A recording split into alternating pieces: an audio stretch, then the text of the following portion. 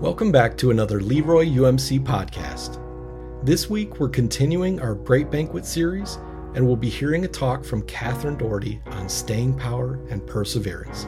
Let's send it over to Katherine. Here we go. Will you join with me in prayer, please? O Lord, may the words of my mouth and the meditation of all our hearts be acceptable and pleasing in your sight, O Lord, our rock and our Redeemer. Amen. Well, good morning. My name is Katherine Daugherty, and for the next few minutes, we are going to talk about staying power. As we get started, though, I want to share a confession with you all. It's about shoes, yes. See, I really like shoes, and I am not alone. Did you know that women in the United States, on average, have about 17 pairs of shoes? That's true. It's a fact. Shoes are great. They protect your feet, they can make an outfit, and they can teach you things about others. Like if they're practical, silly, trendy, serious, hardworking, shoes can give us insight into people and situations. So see, shoes have created really interesting stories for me in my life. It all started with my mom. As a young woman, she wore an 11 quint A, so that meant she had really long, really narrow feet. And she had a really hard time finding shoes. So when my dad went to my grandpa to ask for her hand in marriage, he said, sure, as long as you can keep her in shoes. And Dad said, oh, okay, I think that's fine. But little did he know the huge challenge that keeping this promise would be. So thus started the great shoe adventure. Well, that adventure continues with me as I inherited my mom's long, narrow feet. I remember vividly, like yesterday, the first Thanksgiving I spent with my extended Daugherty family. I was wearing my favorite penny loafers, right, because I wanted to be comfortable and confident. So Aunt Mary said, Katherine, will you take the rolls out of the oven? Sure, I can do this.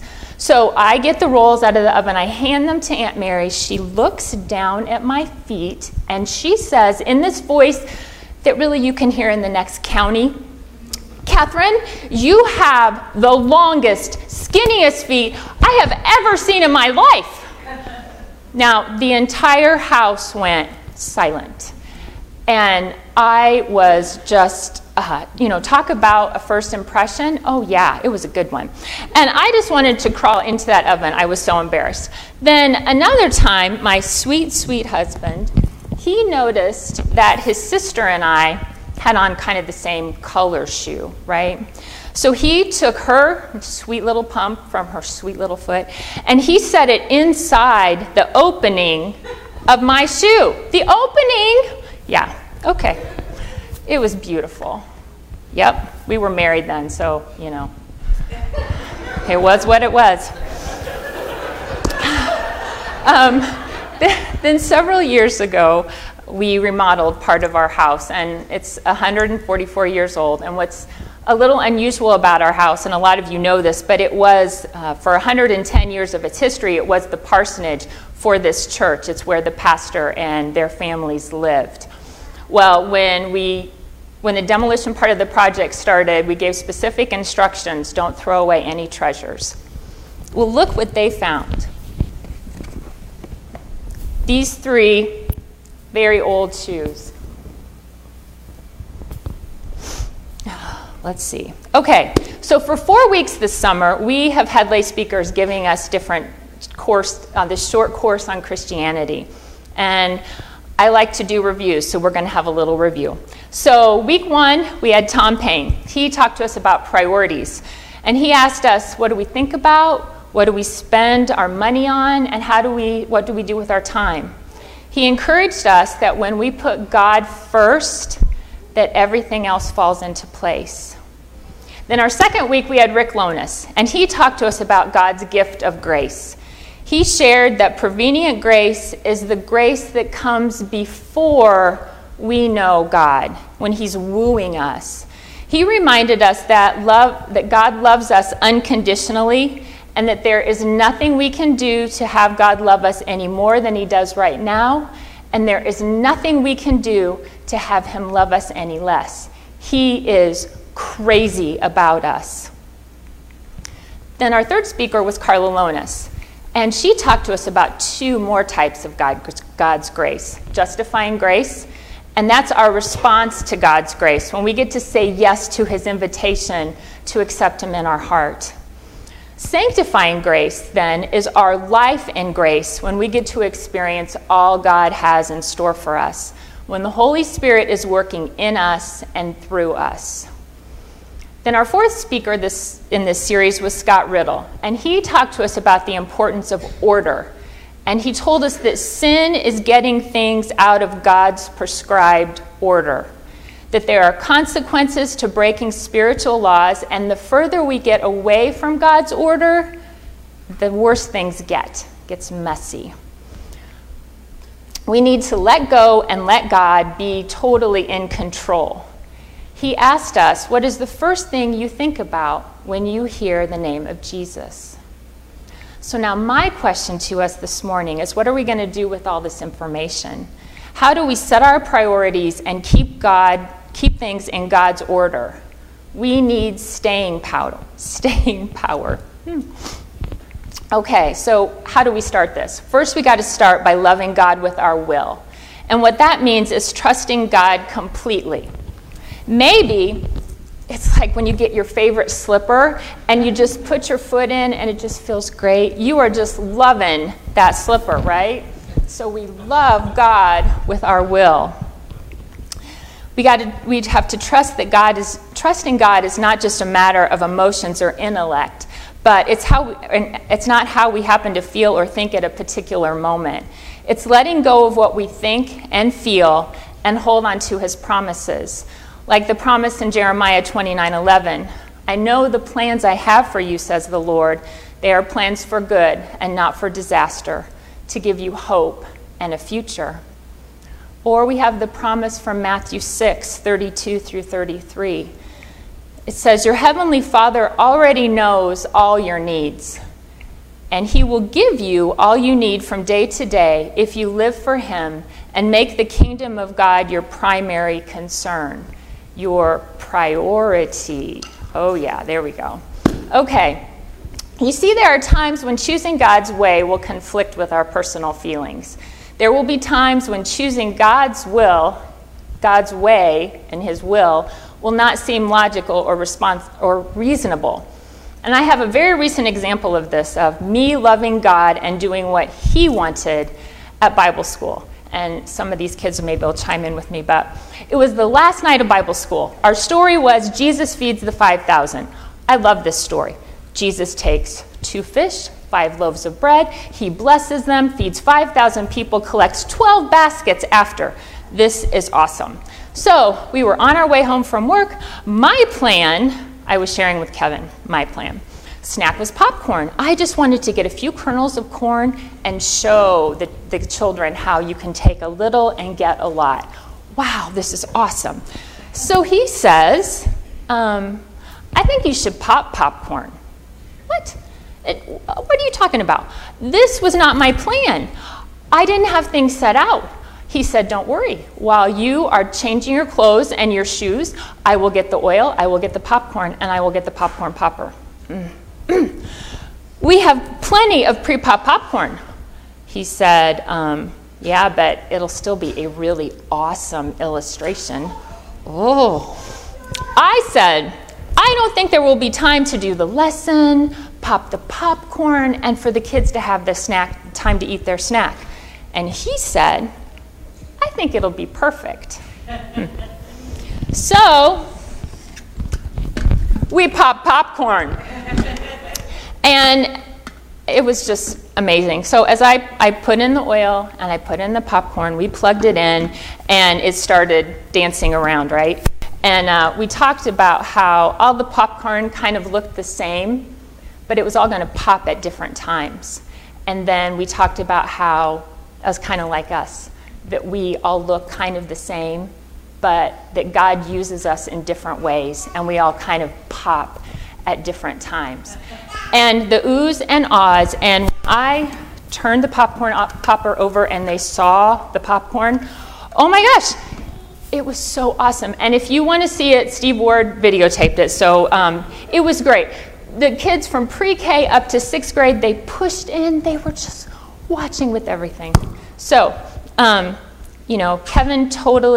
totally spoke through Kevin to me, and I let down my plan, and I followed God's will, and it was awesome. To love God with our wills, we need persistence and perseverance. Persistence means to move steadily forward in the direction God is leading, to put on our shoes and go to Him and to hold His hand and let Him guide us. Perseverance means to persist in the face of difficulties and opposition. And we will have those, right? Even if our shoes fall off or the polish cracks, we won't let go of His hand no matter what. Now trust me, if there is a break in the bond between us and God, it is because we let go.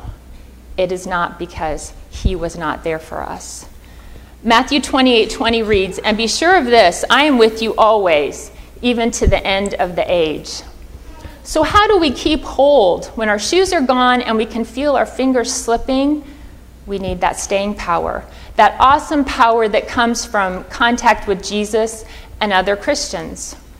Jesus is the way we grow in the life of God. He said to His disciples, "I am the vine, you are the branches. Those who remain in me will produce much fruit. For apart from me, you can do nothing.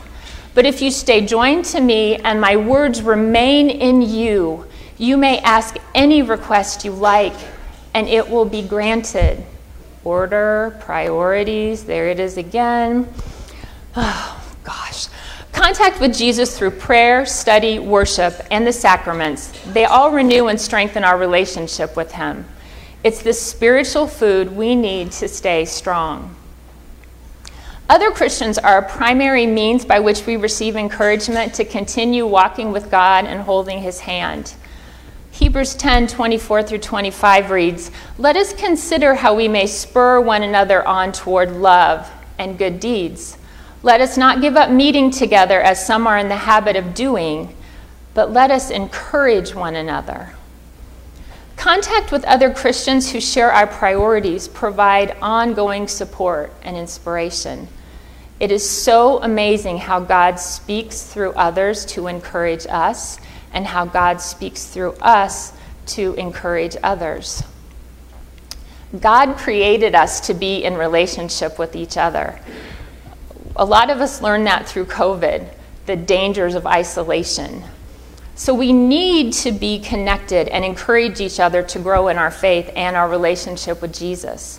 We can be connected through worship and fellowship time, on service projects and on mission trips, through serving on church committees. There's lots of ways. But we cannot keep growing in our faith by ourselves. We need to be part of the body of Christ. Through uniting together, we encourage each other to be united with God and experiencing His grace. Now, small groups are another way to help keep one another in God's grace. And there are several characteristics that I just want to share with you really quickly. They're usually small, somewhere 3 to 10 members in the group. They're serious. They deal with significant issues, and they're a lot of fun. They need to be sincere.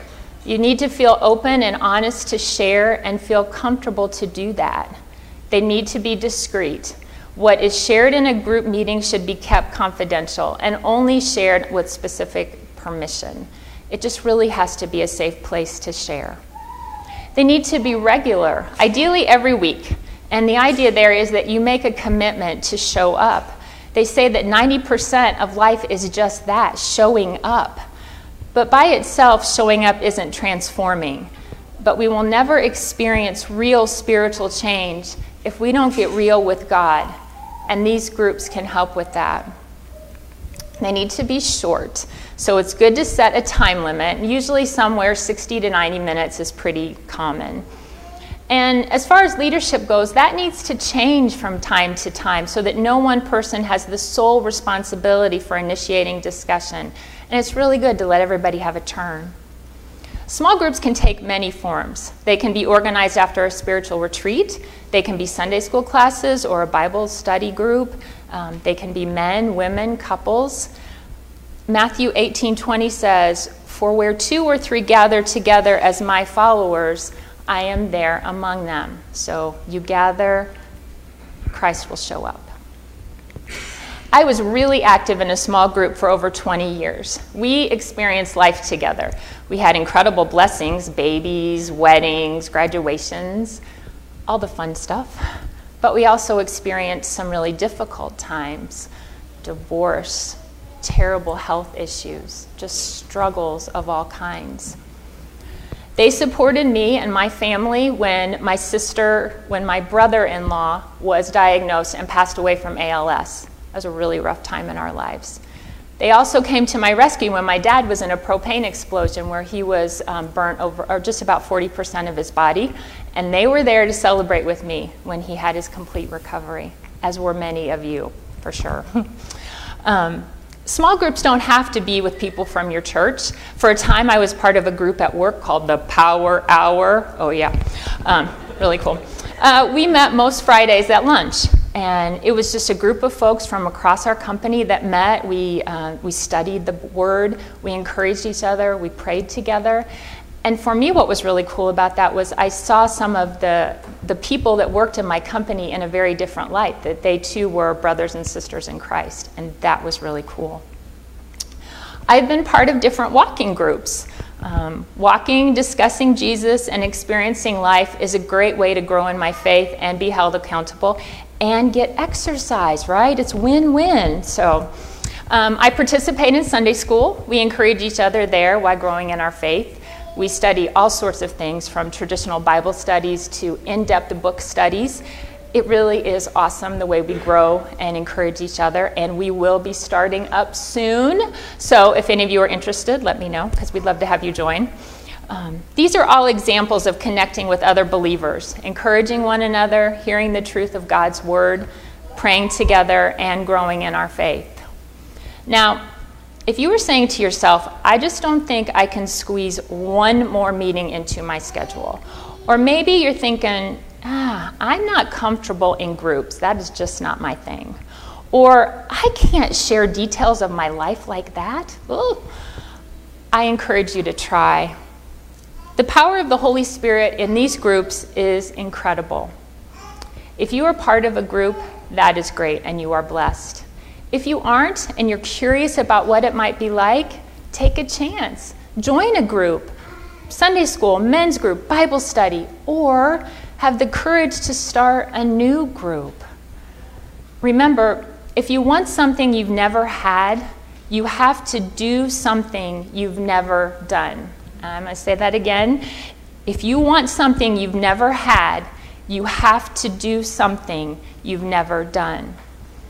A life of grace is always a matter of choice. The choice is yours. The journey is yours. No two are alike, so we shouldn't ever compare our journeys with anybody else. Just make it a priority to get connected to the body of Christ. Now, back to the vintage shoes. My research shows they date back to the late teens or the early roaring 20s. They are modest shoes, probably worn for everyday work, and given the time frame, probably Sunday best. You may have noticed they aren't pairs, but they're 3 individual shoes. I learned from an antique dealer that it was often the case to leave one worn, loved shoe behind in the home when someone moved on. It was a sign of blessing, encouragement, and support for the home and the families that then followed them. Now, remember, the only people that lived in our home in that time were pastors and their families. So these shoes, for sure, were worn by the wives. And I'll tell you, every time I look at these shoes, I see the support from these women that has transcended time. And that kind of support has been so strong in this church. I just wanted to share some examples of some of our legacy of caring and support that have helped connected us to the body of Christ. So we have Eleanor Roberts. When Kevin and I moved into the parsonage, she, every week, want to come to church. She just said, come on, try it. Don and Wanda Dean, they took us under their wing to make sure we felt welcome and a part of things. They always helped us feel a part. Sally Gully, I was on bed rest with our son Parker from September 15th to December 19th. We had 2 small daughters at the time. So Sally came to Kevin and said, give me your Christmas list. I will buy all of your packages. I will wrap them, and I will deliver them to your home on December 24th, so you don't have to worry about that. Louise Bilta, she brought us grass seed and kept saying, I'm sure grass will grow in your front yard. Keep the faith. It's true. Jim and Joanne Trenkle, they always made time to listen and encourage us, always. And our children too. They just run over and there they were. Wallace Wesley, she helped us learn more about faith, love, and what a joy it is to be generous. And as I look out, I name all of you on that list of really important people that encourage from this church family.